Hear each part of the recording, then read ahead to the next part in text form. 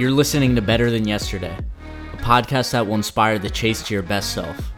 My name is Angelo Kelly, and I'm a creator who escaped the traditional 9-to-5. On the show, you'll hear conversations with elite athletes, mindset coaches, and everyday people who talk about their personal journey to a life of passion. I appreciate you guys being here. Now let's get rolling.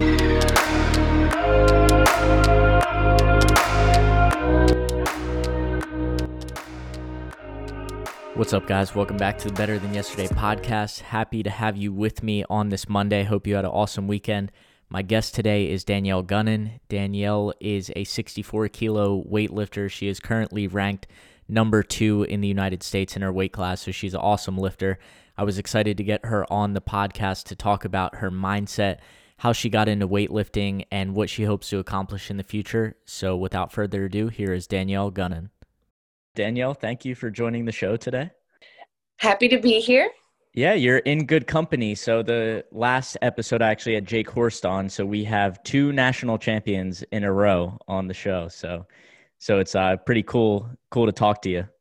Yeah.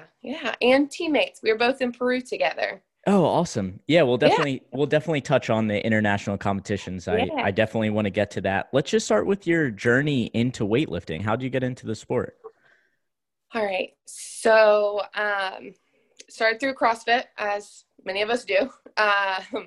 So I went to my now husband, he's my boyfriend then, I went to watch him at a CrossFit comp, and I saw like the other girls there, and I was like, I can beat them.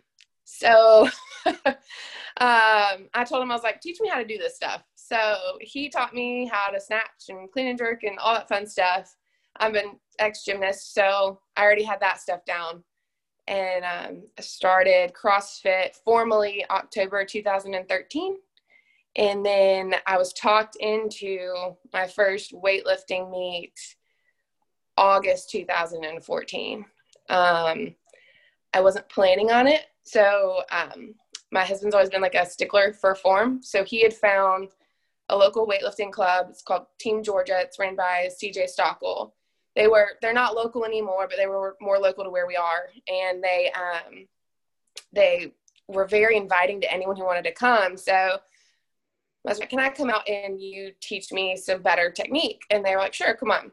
And I was home from college that weekend, so I went with him.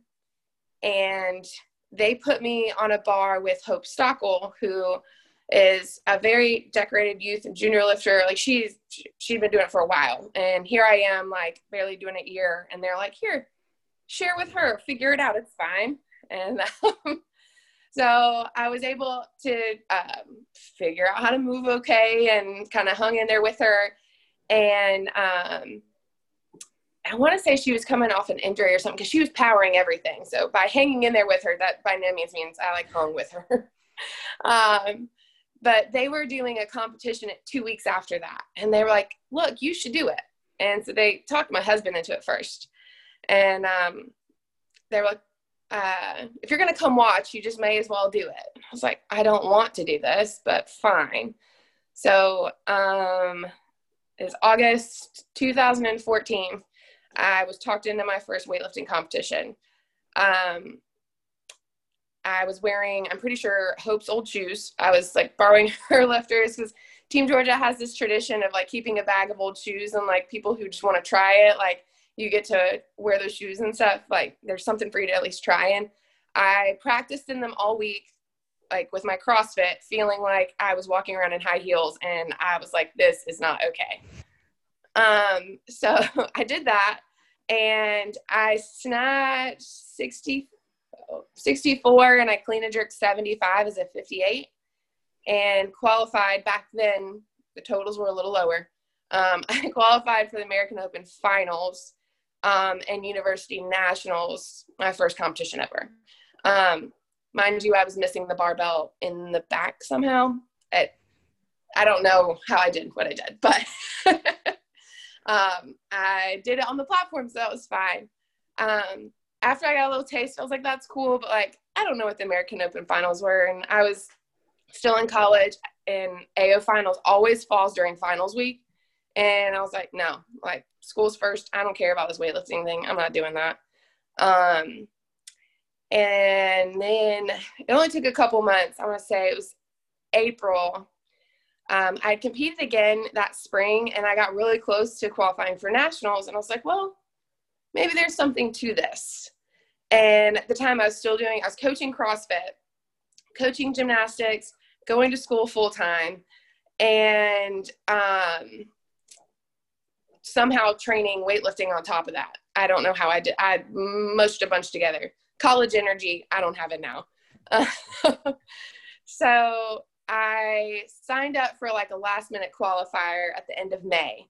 So at this point I've graduated college, so don't have to do school anymore. And I had a month worth of just focusing on weightlifting. And I went and I snatched 72, and I did my first ever 91 clean and jerk. So it's 200 pounds for those who don't speak kilos. So it's a big deal. I was super pumped, and that was exactly what I needed to qualify for like bottom of the C session, bare minimum first nationals. So my first nationals was August 2015. Yeah. And it was in Dallas, and that was a huge meet. Like, it was, I guess, I'm sure you've heard the roller rink stories. Yeah, Jake actually told that last week. Yeah, so I wasn't a part of weightlifting when that was a thing. I had heard about it, and I guess this was following that. And we had this beautiful ballroom. I mean, it was massive. And I mean, I'm just thinking this is normal because I had never been to one. I had no clue who anyone was, which was kind of great. So my husband is like fanboying, like, oh my gosh, that's CJ Cummings. That's Holly. And he's like going crazy. And I'm just like walking through like, okay, that's cool. Who's that person? But it was nice to be that naive because you didn't get starstruck. You were just there, and I like it that way. So I competed as a 58 at like 11 o'clock at night, because the session before me, I think it was CJ Cummings' session, and he was setting a bunch of records. It was a really intense competition. Everyone was on it. I know Jared Fleming was going for records. Like, it was a huge, really amazing first experience. So it was super easy for me to buy in after going to that. And I was like, look, this is awesome. So I ended up snatching 71 and 80, and then clean and jerking 87. So my best, but enough. And I stayed and I watched the A session 58s the next day, which had Lucero, and Kristen Pope was a 58 then. And there's so many. I cannot remember this girl's name, but I remember her smile.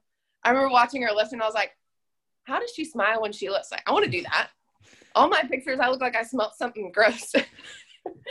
So I can't. She doesn't lift anymore. I just remember watching her thinking like, dang, she's awesome.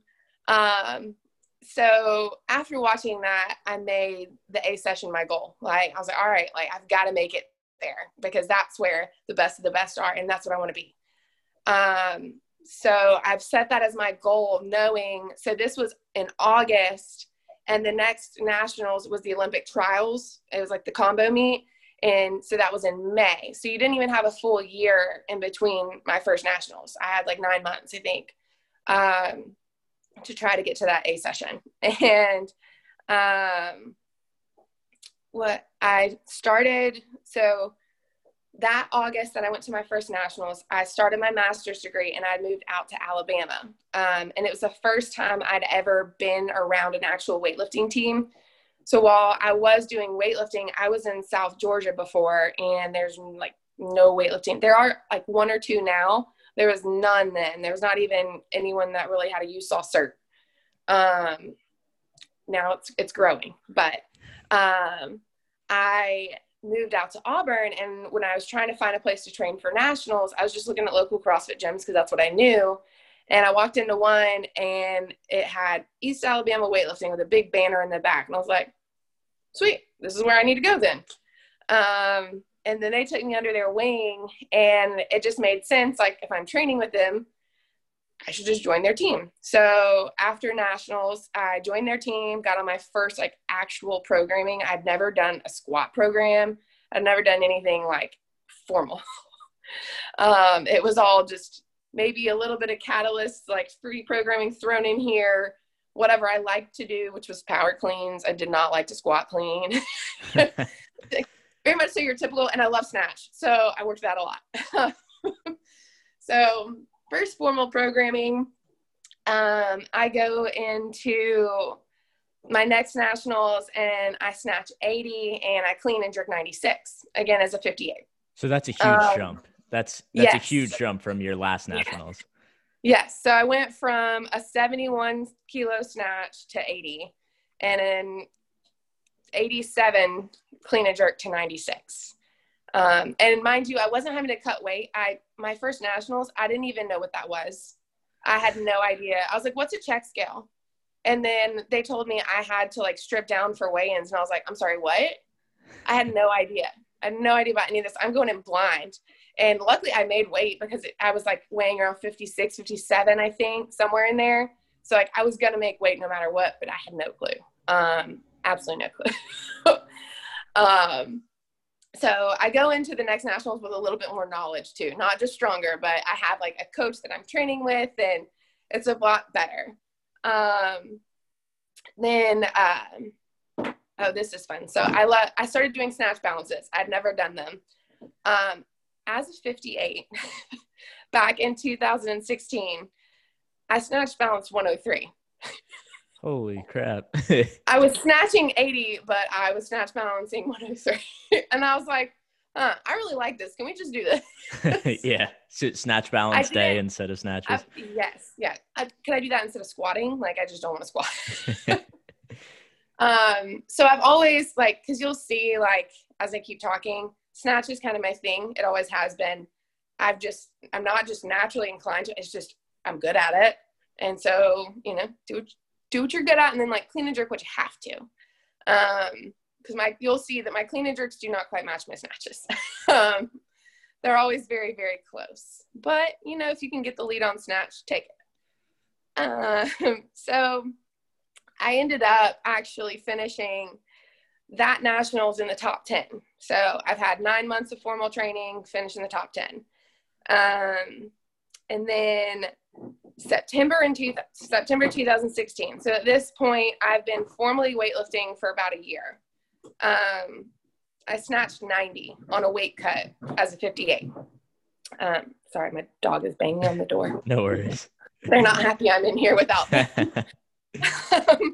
Sorry, dog mom probs. So I snatched 90 on a weight cut. And at the time, 50, because at this point I'd been doing actual squat cycles and everything else. So I was sitting closer to like 59 to 61.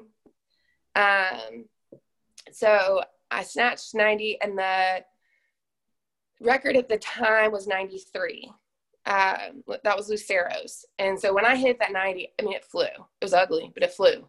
And I was like, oh, you could see it's like the nervous kind of ugly, like, oh my gosh, I'm doing this. That was leading into my first university nationals. So this was my first time ever having to cut weight, right? And it was really bad. My scale was inaccurate and I didn't know. And mind you, I'm still in college. So I'm like college kid budget. I'm on a GA salary. So not having a lot of money and trying to figure out how to cut weight and can't afford a calibrated scale because you don't know what that even is. I ended up almost cutting down to, I think I was like 55 or 56 kilos. If you see pictures, it's not okay. And I didn't know. I had all male teammates. Like, so no one really said anything because they're guys and they're like, well, you can't say anything. My now husband, we were long distance. So he wasn't seeing me often. So he had no idea. And looking at pictures from the medal stand, like it's never again. I had to figure out how to actually cut weight. So even with a bad weight cut, I ended up snatching 84 and clean and jerking 96. So still an improvement on the snatch, but same in clean and jerk. So I think I got pinned that meet by like 98 or something like that. again, I lost my legs because of the weight cut, and I still took second though. And there's a really funny story here. So for that performance, I get this email saying that you're an alternate for the university team. I was like, oh, I don't even know what this is, but this is really cool. And I'm like calling my coach, and he's like, I think this is a mistake. I'm like, no, your total's not good enough. And I was like, what? And so he's like, you need to message Phil. So I messaged Phil, and I was like, so my coach said that he thinks something is wrong. Well, they wrote my total down wrong, I guess. Like they had there was a smudge in the number, and so they thought I was an alternate and I wasn't. So Phil messages me back, and he's like, yeah, I thought that total was a little high for you. And I was like, oh, Phil. Okay, cool, bro. Like I just want to beat everyone just because you said that. You said I couldn't. And then I made the next university team, not as an alternate. That's awesome. Yeah, I was so mad. So I was like, I get the British sense of humor. I know it's like super like dry and harsh. And I was like, God, like I know not to take this personal, but like that's the motivation for me right there. Yeah, that's cool though. That it's been quite the journey, and it's really cool to hear that when you got into it, you kind of were just going. You were just like, oh, I'll do nationals, I'll do the next thing, and then they're like, oh, you're one of the best. Like you're really good at this. Maybe you should start taking it seriously. Was like what was the point where you were like, okay, I need to take this seriously? Was it when you got the coach and started going to the club? Do you think that's when it turned, or no? Nope. That didn't happen until 2019. So you accomplished all these things without, It was all on accident. I know that sounds silly, but I, to this date, have not made a team on purpose. It's not been, we go in, we hit this total, we make this team. It's all just happened by sheer coincidence. And there was like a specific turning point. It was Nationals 2019.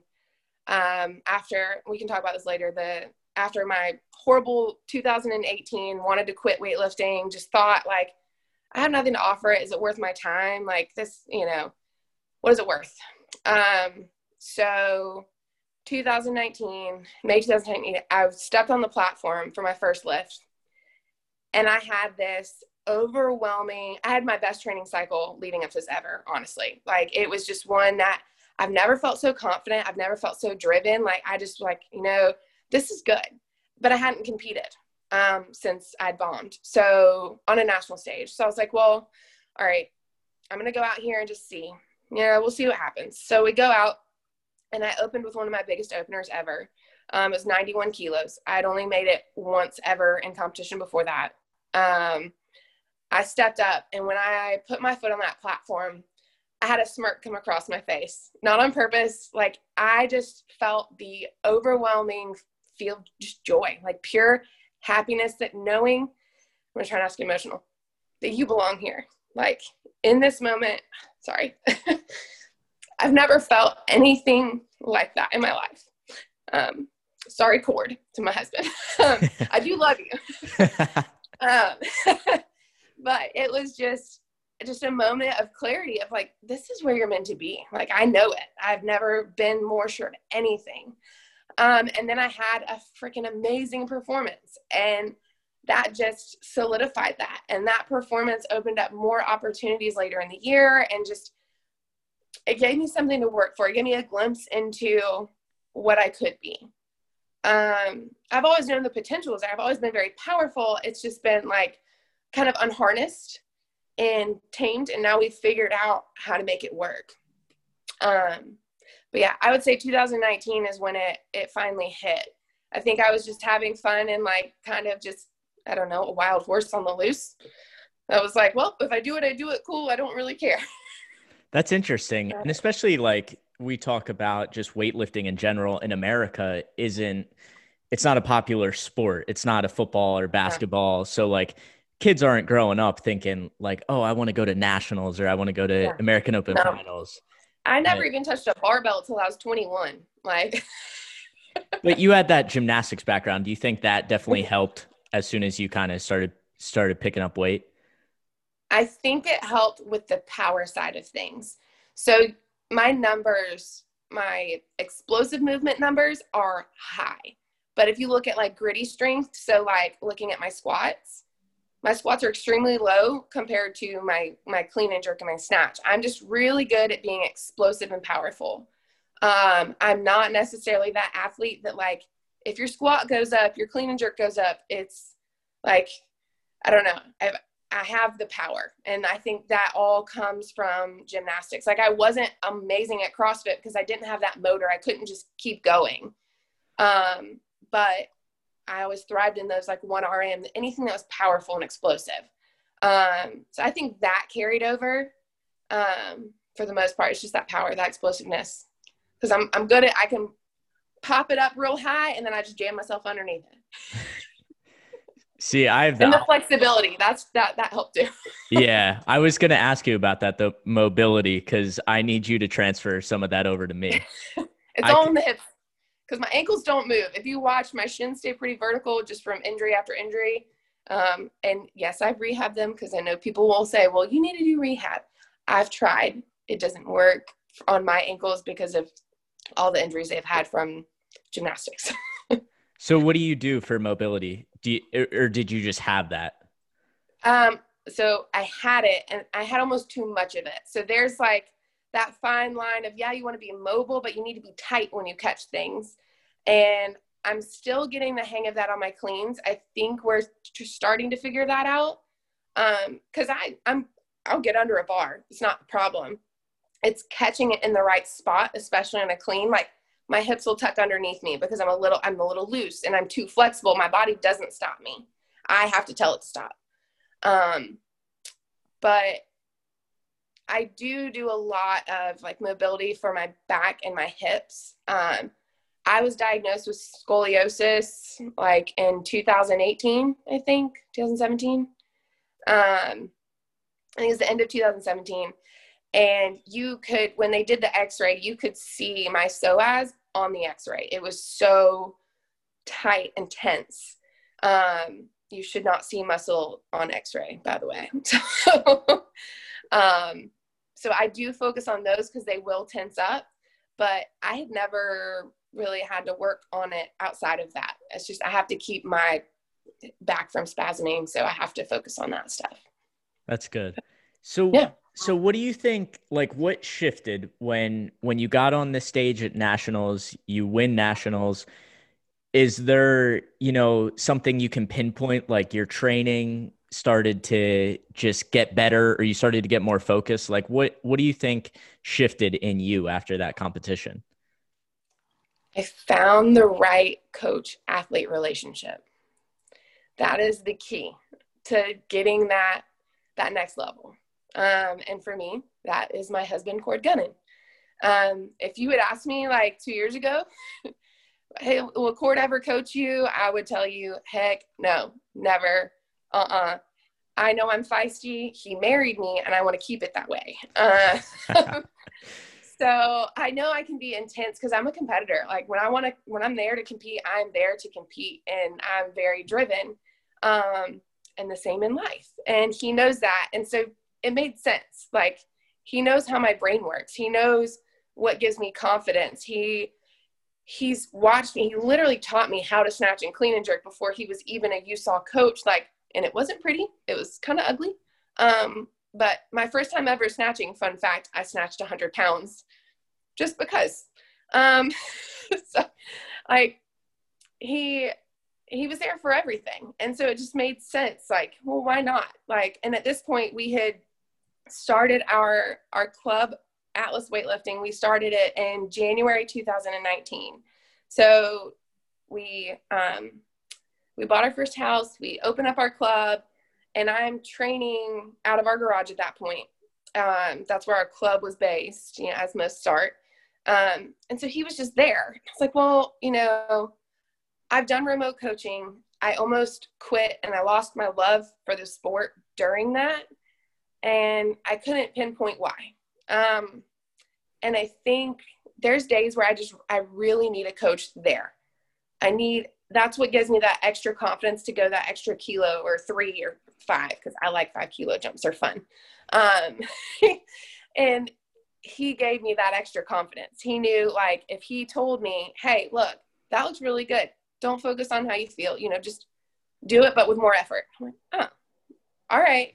And when he was saying that stuff before as my husband, not as my coach, I just wouldn't take him serious.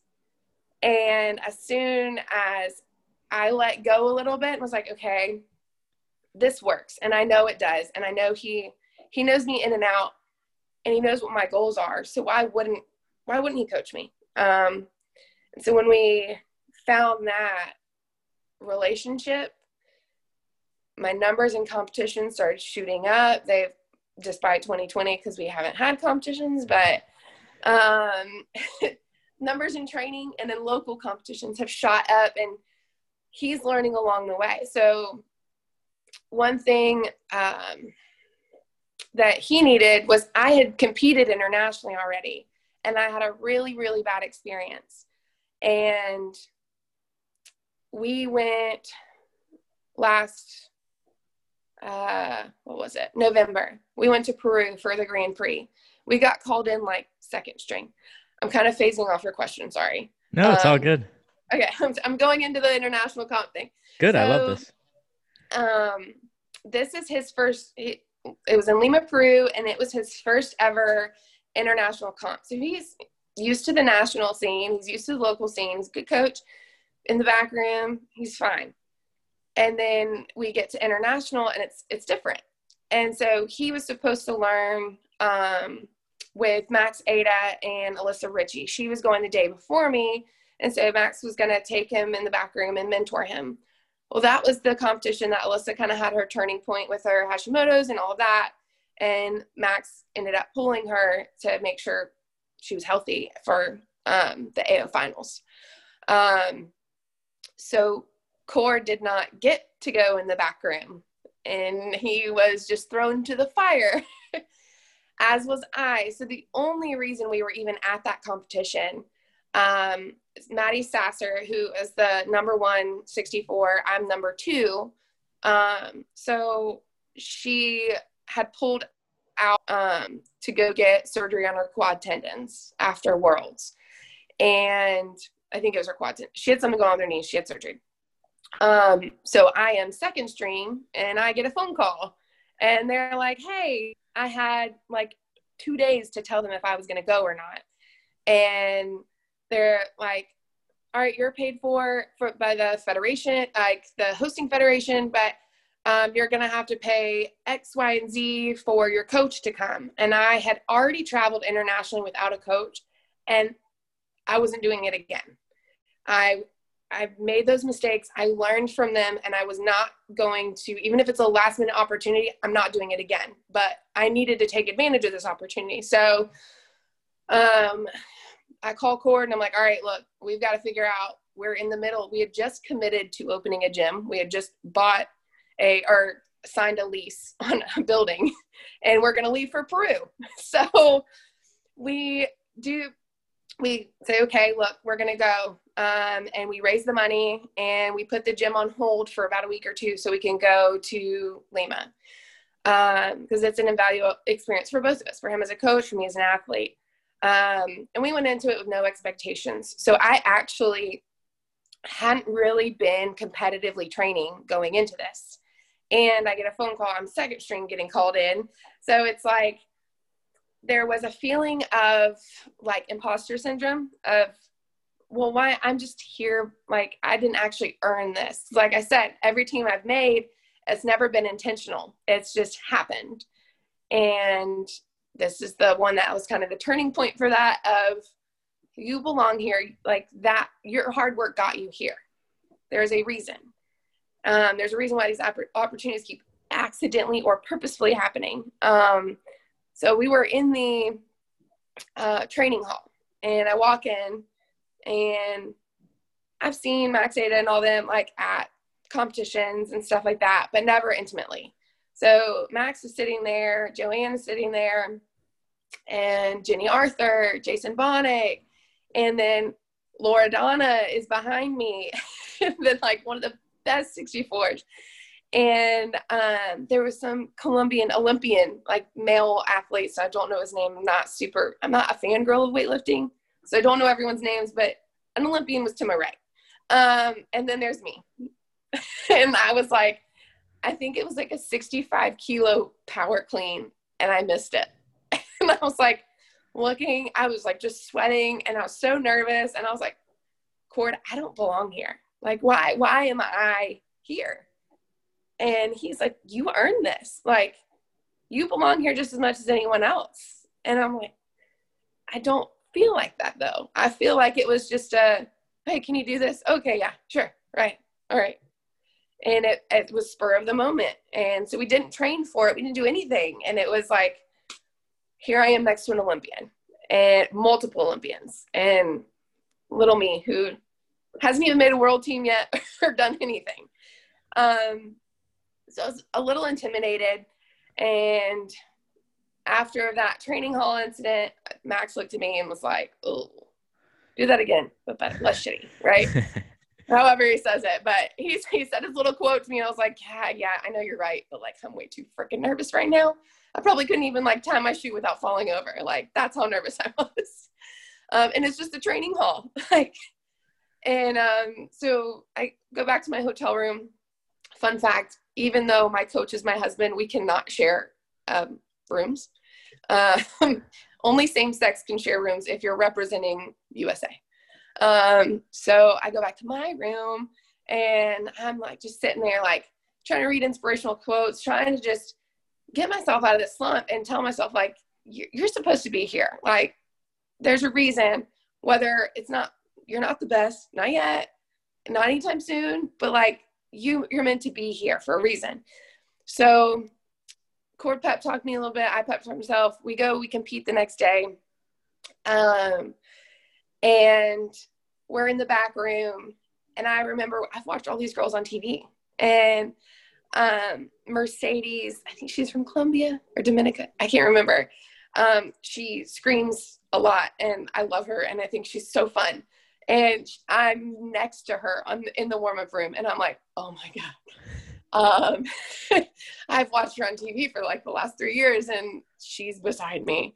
And then we line up, and she like steps on my foot because she's behind me, and I'm like, hi. And she's like not speaking English, like, oh, so sorry. Like, it's like, it's okay. And then I think it was Maud was back there from Canada, and she needed tape or something. And it was just in that moment, it felt like we're all just weightlifters.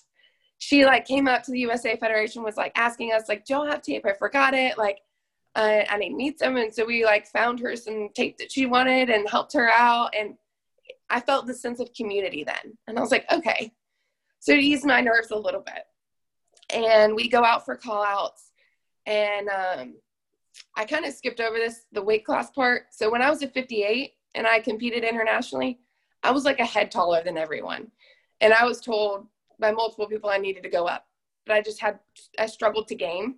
So I was like, well, no, I can make weight easy. Like, what now? Well, I go out there for the 64s, and like, I'm still just a hair taller than some of them, but it's more even. I'm like, all right, cool. This is better this time. Like, I'm finding all the positives. I'm like, well, I'm not a head taller, and this is good, right? So we go through warm-ups. Warm-ups are fine, but I was jittery, and I was coming off an injury and opening a gym.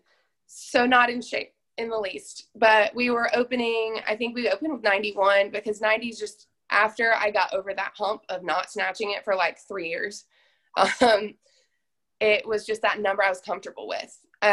So we went out and I missed it on my first attempt. I popped it out front, and I ended up actually scraping my knees. I have scars from Lima, Peru.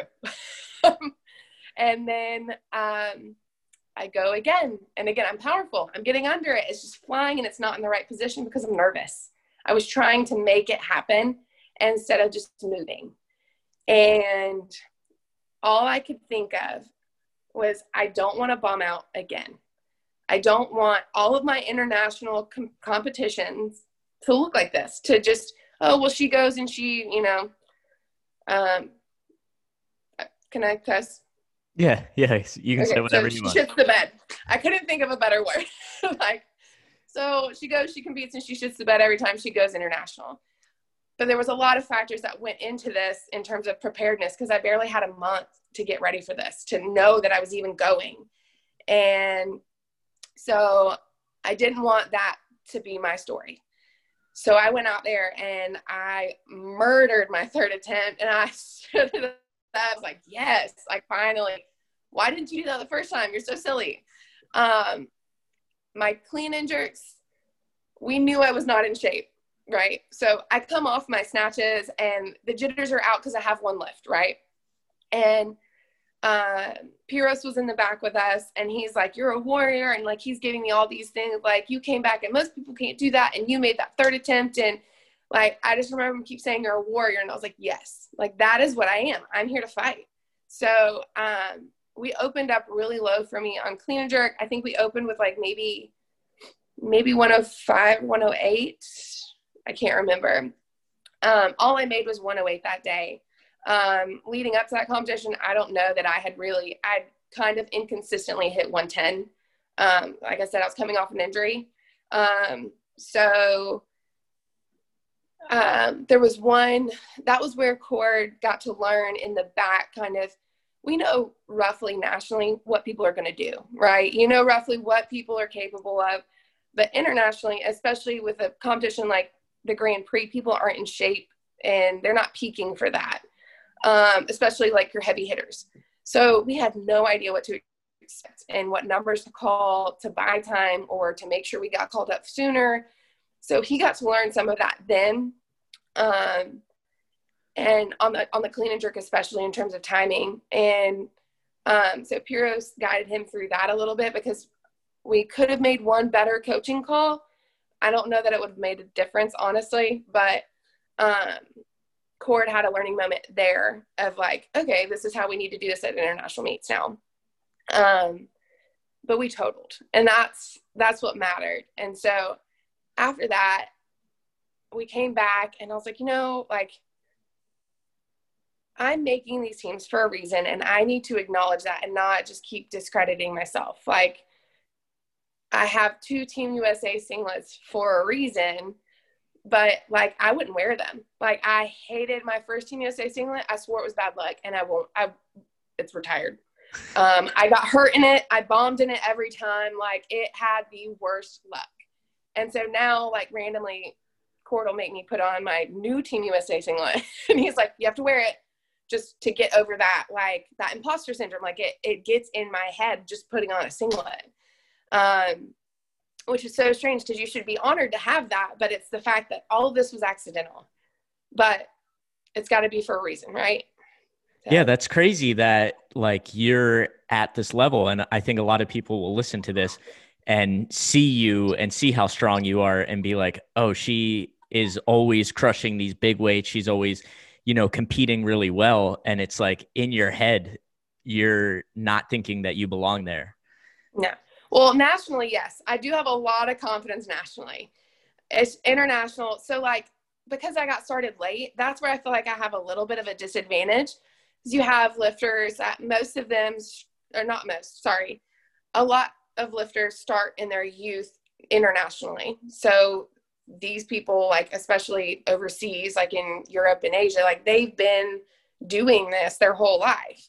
So this is just another competition to them. Where for me, it's my first or second one, and I don't know, like my first ever competition internationally was when, I'm going to mispronounce it, Kuo, Kuo. Yep. She went for a freaking world record. And I was there with like Thailand, who had won, I think she had won gold in the Olympics. There was like 3 or 4 Olympians there. And that's what I'm getting thrown into, where I've never even done a youth international comp, like I think bringing these like bronze level and silver level events are awesome, because it gives those of us who weren't youth and junior weightlifters that experience to see, okay, this is how international competitions work. And then then when you make a world team or you make a Pan Am team, you're ready. And I'm glad I got these jitters out now, because obviously now our goal is like, we're going for the big ones, the ones that count. Like we want Worlds and Pan Ams, and we're doing our damnedest to do it. But I needed those to learn and to get it out of my system of, okay, you do belong here. It is a little different. And I love national competitions. Like I like them more than local too, which is weird. Like I'm almost less nervous. I feel at home there. And so my goal has been to get that feeling internationally, that you're home, you're comfortable. It's just you in the bar at the end of the day. And like I said, I like to compete. So now I'm hitting numbers where even internationally I can compete. And so it'll be fun, because now it's not just going to be, oh, well, Danielle's going to go follow herself real quick and then everyone else is going to go. It'll be I'll be able to, not neck and neck by any means. I'm not going to be winning medals yet, but I'm getting close to being able to just compete. And that makes me feel like I belong there even more. You know, I watched the Olympics back in 2016, and I watched the 58 session because that was my weight class. And if you were in A session, you were snatching 100. And I was like, all right, only Olympians snatch 100. Well, I snatched 100 this year. And obviously now the number has gone up. A lot of us are doing a lot more than that. And I am not a 58 anymore. I'm now a 64. So that to me was kind of a milestone of, okay, like you can do something with this. Like you sat there 4 years ago and watched all those girls do what you're doing now. And I've only been doing this 5 years, and they've been doing it their whole life. Like, let's go. Like, you're meant to do this. But yeah, that realization again came this year. That's really cool. I'm glad I'm talking to you during this time, because I'm kind of at the level underneath you where I'm going to feel that way when I go to nationals this year. So I'll be right around that. You know, I might follow myself, or I might look around and somebody has a total that's 50 kilos above mine. Yes. But it's not really about the competition. It's really about it's there to learn. Yeah. And what you're capable of. And Jake talked about that last week, that just like, you're not really competing against anybody else. When you were in Peru, you're competing against yourself. That's it. Yeah. It doesn't really matter. And people keep score. You want to have the highest total. That's the point of the competition. Yeah. But when you're not training as long as people, it's just not going to happen as fast. So you kind of have to go through that learning period. But it's cool that I got you now. Like, I'll love to talk to you in like 2 or 3 years when you are doing the medals at the international competition. Hopefully big things. Yeah, hopefully. So what's the dynamic like between you and your husband? Is there a point where he's like, okay, I'm your coach now and I'm your husband now? Do you guys go back and forth with that? So when we're training and we're in the gym, like, he is my coach.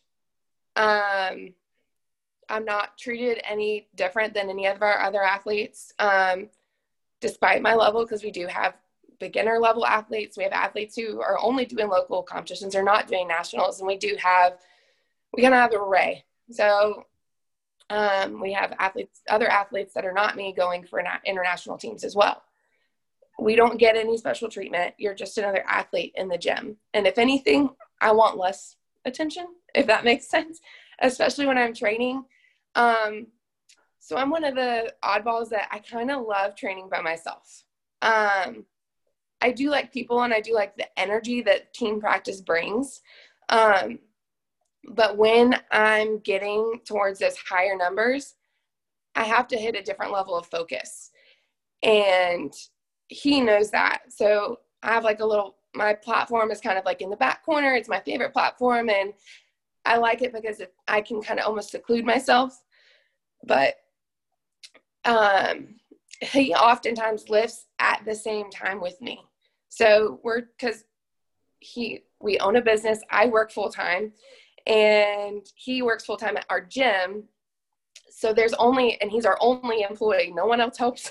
So when we train, it's a very set, like, this is when we can train and this is it. And so a lot of times, like, I try to be low maintenance because I know he's trying to achieve his goals too. And so there are times where it's like, okay, can I go up? And he will coach me on that. I'm to the point now where I don't need a lot of form and technique cues. So there's like a few set things that I know we need to work on and he knows we need to work on, and they'll start coming out as we get a little bit heavier. And so we'll make sure to pay attention then. But when I'm warming up and it's not like he's on me or loading my bar or anything like that. It's almost like we're training partners, and then he gives me cues. And well, he does all my programming. And there is like Sunday nights, we sit down together and he plans out my week, because we have to manage my training around my job right now. So I'm an athletic trainer. I do medical coverage for a hospital, but I'm stationed at a high school. So right now in Georgia, everything is full go. So we have softball just ended last night. Praise Jesus. I love them, but one less thing on my plate. We have softball, football, flag football is a sport down here now. It's the first year, girls only. And then you add in JV football, cross country, and now next week basketball starts. And the only one out of the 5 I listed before that's going anywhere is softball's done now. So I still have 5 sports going full go. And then I think wrestling starts soon. So the fall is just hectic. So on Sunday, what we'll do is we sit down, we look at my workload and when I'm going to have to stay late and when it's going to be an ideal day for me to go heavy. So like right now, Saturdays, normally that's when I compete. So we try to keep Saturdays as a heavy day. I can't do that. I work, typically we have a JV football game. And so I won't get off work until like 9 o'clock at night that night. And I live about 30 to 45 minutes from my job. And then, so not getting home till late. And then you have Friday night. It's a 12-hour day easy with Georgia football. So I don't get home. I'm lucky if I get home before midnight. So trying to go heavy on Saturday, it doesn't happen. I'm going to hurt myself. So on Sunday, we'll look at all of that and see when the perfect time is for me to go heavy. We keep all my movements are the same of whatever it is during that cycle. And then he'll ask me, all right, where do we need to kind of puzzle pieces around? Where I haven't ever had that with a coach before, where it was, okay, let's do this, this, and this. Like, we're communicating so much that things are always going to shift when you're in there training. You're going to have, like last week, I'd gotten run down and we were towards the end of this volume cycle and my body hates volume. If I could just go heavy all the time, I'd be happy. But that doesn't work. Right. So yeah, I wish it did. That's how you get hurt. So you have to have those volume phases here and there. So we were finishing up our last volume cycle before we go into our comp phase for nationals.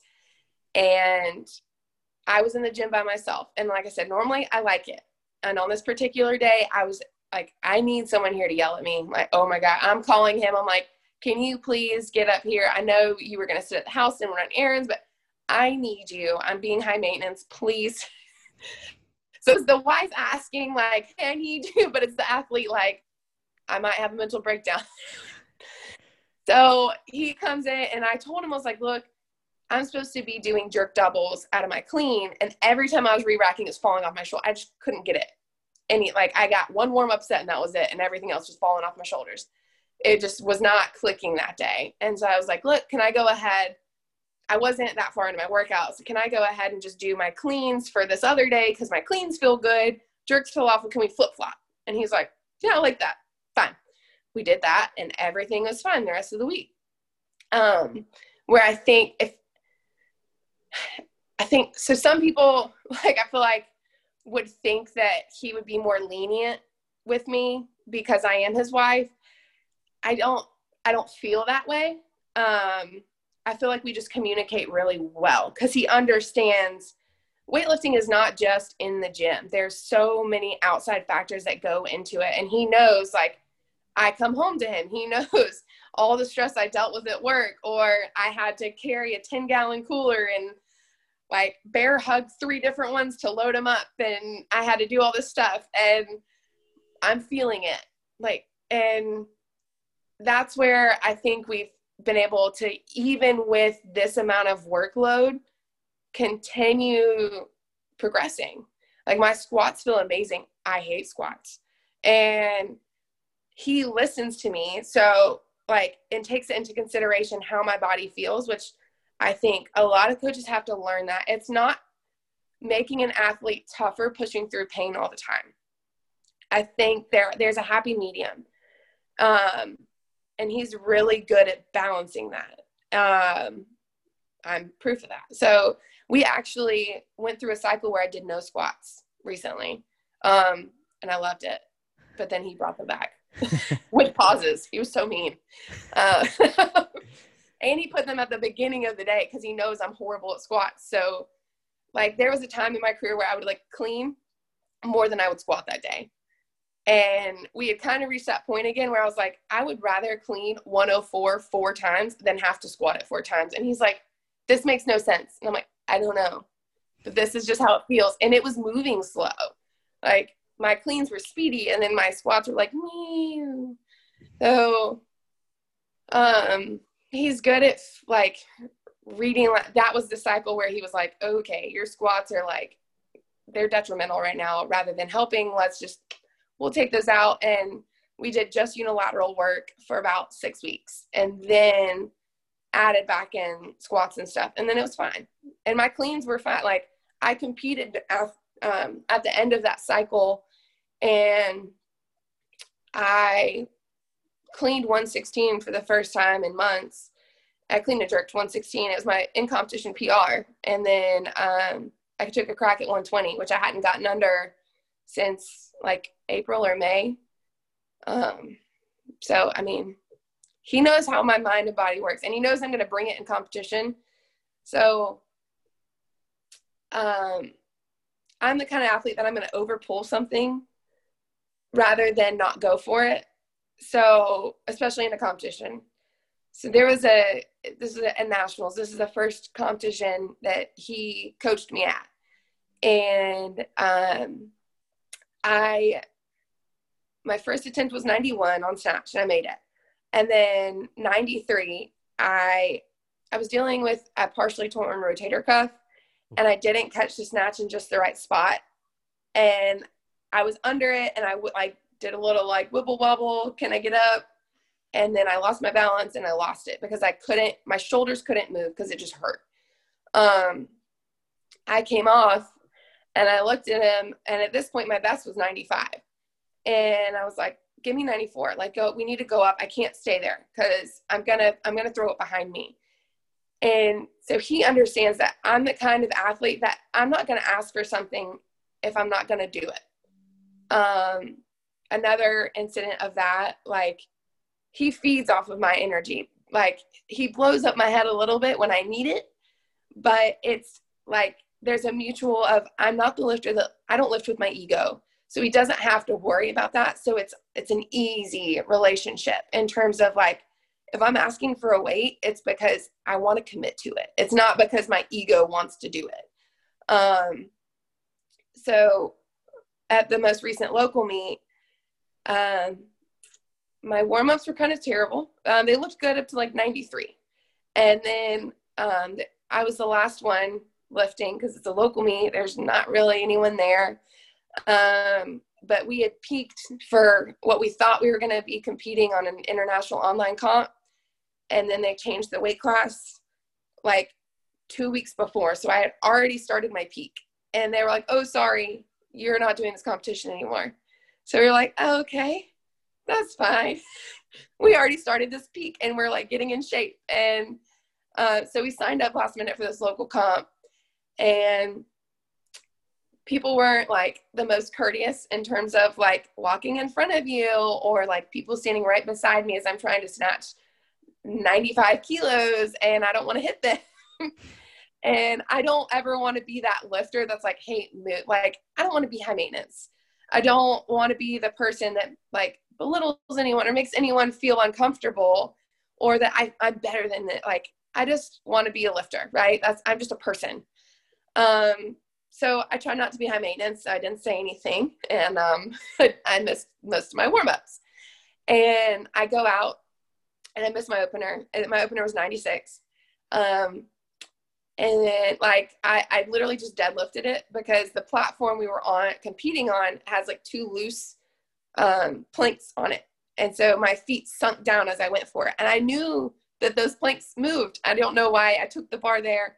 I moved it to the back of the platform where I knew it was sturdy. And I came out there again. I'm following myself. So I go 96 again. I got under it, but I'd punched it out front a little bit, trying to make it happen. We didn't come to that competition for 96 kilos. That would have been a 1 kilo PR on my snatch. Cool. But that was not, we were peaking. I just hit 100 again recently. And I was like, I'm here for 100 in comp. I'm making it official. I came off, I looked at him. I was like, well, if we're going to fucking bomb, better bomb with 100. And he was like, let's go. And like, that's just my attitude when I'm lifting. I'm here for a number. And if I put my head to it, I'm going to do it. I didn't want 96, like I wanted to make lifts. Obviously no one wants to miss, but I was thinking of 100 the whole time. That's what I'm there for. That's what I want. That or more. Like, let's go. And I feel good. Unfortunately, I wasted my first 2 attempts, so I didn't get to try anything else. So I did 100. I nailed it. I stood it up and I slammed that thing down. And I was like, all right, well, that's what we came here for. Yeah. Do you do anything specifically like for mental training? Do you read any books or like anything like that? So after my horrible year of 2018 of all bomb outs, I had mental blocks previously, and I think some of it was programming. So it did start to get better. I switched coaches when I moved back home because, again, I like to stay more local. And sorry, my dogs are, again, playing. I promise I'm not growling at you. It's okay. Don't worry about it. So when I switched coaches, my programming changed. It got a little bit better. I wasn't clarking as much. And then after I got hurt, so I couldn't, after University Nationals 2018, I bombed off of an injury to my hip. And I almost couldn't walk off the stage. I had to get carried over to medical. I was walking with like a super altered gait. I thought I tore my labrum in my hip. I did not. I did my own rehab. I think I just ended up tearing my sartorius. This is like an abductor, I think. So it was still bad. It was not. Yes. So I couldn't walk. And that kind of got in my head. Do I need to do this? Do I not? So I wanted to quit then after the injury, and I took a step back and I started programming for myself.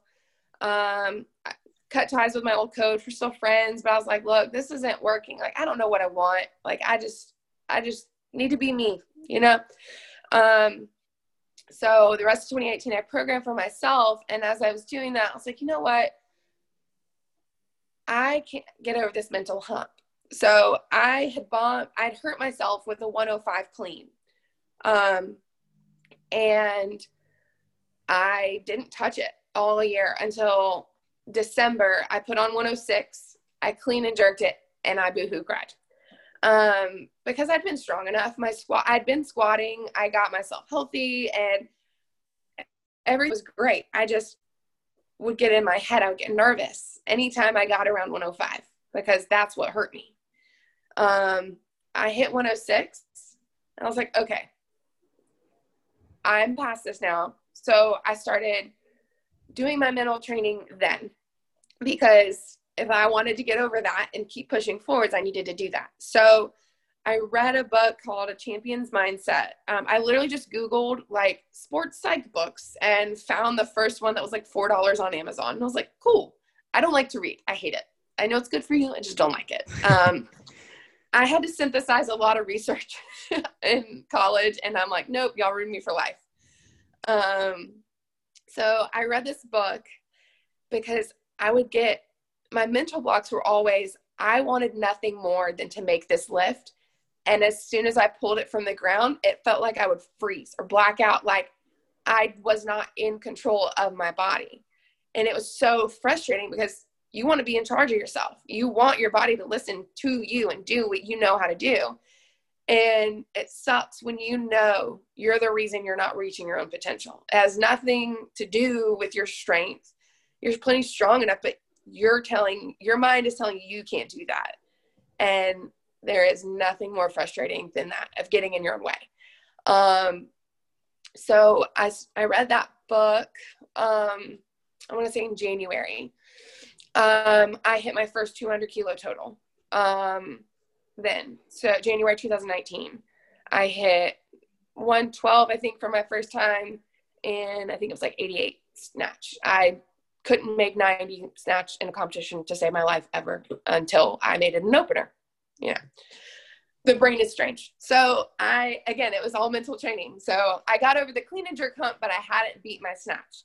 So I read The Champion's Mindset, and I took notes on what I felt was very applicable to me and things that spoke to me. So I have like a kind of a Cliff Notes version that I'll go back and read, especially leading up to competitions when I travel with it and everything. Like when I need that reminder of that you are capable, you are strong enough, like your mind is not what's lifting the bar. Your body is, you're doing a movement, you're not doing a weight. That's the biggest thing I tell myself. Because if I tell myself that there's 120 kilos on the bar and you have to clean it, it's like, oh God, 120, that's kind of heavy. You can only squat 128, and you get in your head. And instead of telling yourself, I'm just doing another clean. And so like the first time I had a breakthrough on my snatches, I snatched 95 last spring. And I hadn't done it since. Again, I had an injury. So this past fall or spring, I don't know. Earlier this year, I snatched 95 again. And what I did is I played a mind trick on myself. So what I did is I loaded the bar with colors that didn't make sense at all. I'm horrible at math, and I always use the reds and then just add on to that because it's easy for my brain. So instead, on this day that I told myself, you're breaking this mental barrier, we're going, I put on like the blues and yellows, and then I put on a bunch of Skittle weights. And I told myself, look, all you can see is the blues and the yellows. That's 85. That's not scary. 85 is easy. When really, in reality, I'm snatching 95. I told myself it was 85. I nailed it. And I was like, okay, sweet. So I've collected little tricks and things that when I do get in a rut, because they happen, you're not always going to be on your top of your game and amazing. Like all of us are human. We're all going to step back and get in our way. Like extra stressors outside of life are going to happen, and your focal point in your brain is not always going to be on point. And so you need these little tricks to help you push forwards and remember who you are. So in competition, I have like nervous tics. So my thing is I've got to bring my heart rate down on snatches. I can't listen to metal music. My husband loves it. It's not that I hate the music, it's that it makes me breathe heavier, and I get too amped. And I can feel the physiological response. I know I'm in tune with my body. I know my heart rate is increased. And then you add the anxiousness and excitement of hitting a big lift. So I can't do that on snatches. So I will play calmer music or theatrical music to bring my heart rate down. I did this in CrossFit too. I just didn't think about it till later in weightlifting. So I'll listen to calmer music to bring my heart rate down. And then I step up to the platform, and when I have performance anxiety or I'm feeling it, I'll acknowledge it. So I'll take 2 deep breaths in, and I will feel the anxiety in my arms. I will place it there.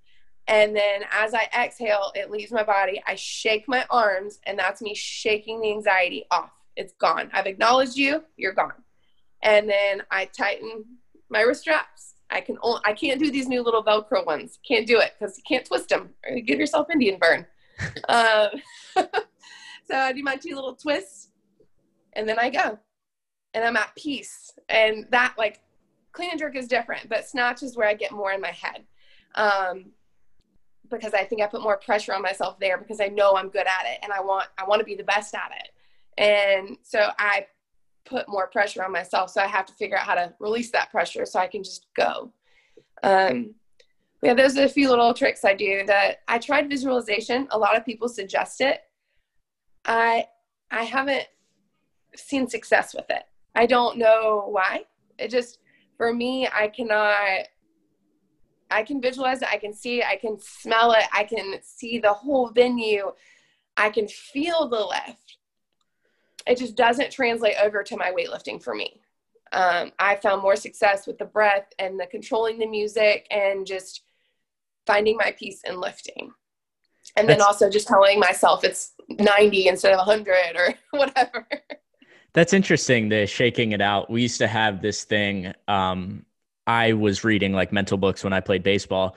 And one of the tips was to actually go to if you have a bad at bat, I would go to the bathroom and I would flush the toilet. And it's like you're flushing that bad at bat away. And then like once the toilet flushes, you're like, okay, now whatever happened is done. Yeah.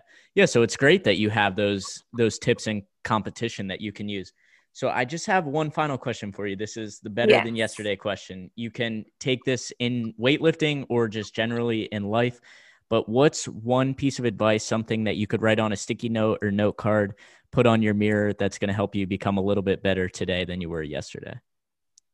So I was super excited for this one because my gift to me was writing my Post-it note on my arm. So this is my reminder for all my goals going into trying to make these big teams that I know I can do. And it's kind of our life motto in our house. It says, have faith and belief. So for me, that means having faith that you're meant to be there and believing that you belong there. Because God wouldn't bring you to it if you weren't meant to be there. Our gym was opened on these concepts. My weightlifting career has, in the last year, this has been my reminder of if you believe in yourself, if you just have faith that you're meant to be there, good things happen.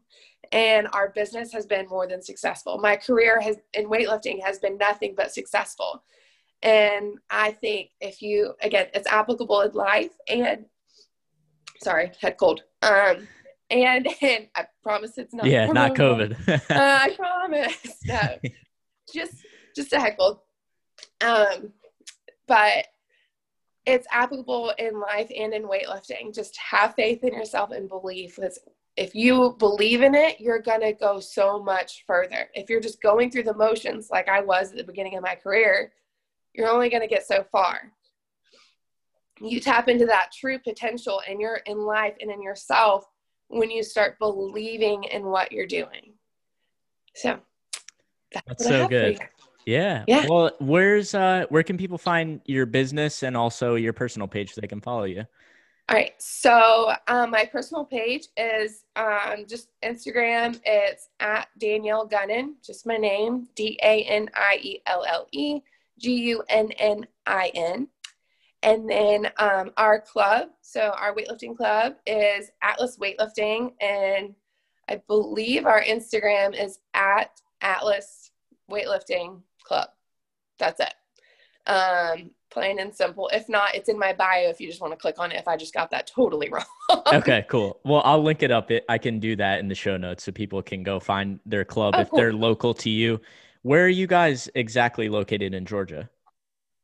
So we're kind of in the middle of nowhere. So we are east of Atlanta and west of Athens. So like if you're looking at a map, we're right in between the two. So when people come visit in December, if we're still on for AO finals and nationals, We are going to offer training hall times. Y'all are welcome to come and swing by. Since there isn't a training hall, I say swing by. It's like a 58-minute drive because, like I said, we're in the country, but if we can help, we're happy to. So if you want to make the drive, either way, there's traffic, so at least come to the country. There's less people here. Awesome. Well, that's great. You guys are doing that. Yeah. Well, thank you so much for doing this. This was really fun. Yeah, I enjoyed it. And that's a wrap on this week's episode. Thanks again to Danielle for coming on the show. Make sure to follow her Instagram, Danielle_Gunnin. That's Gunnin on Instagram. That will be linked up in the show notes, and you can stay tuned to watch her lift at Nationals in December. I feel like a bunch of guests that I've had on will be at that competition, so I'll be sure to update you guys on how they're doing at Nationals. Again, if you enjoyed the podcast, make sure to give it a 5-star rating on iTunes and leave a quick review. Both those things are super helpful to help me grow. So thank you guys again for listening, and I will talk to you guys on the next one.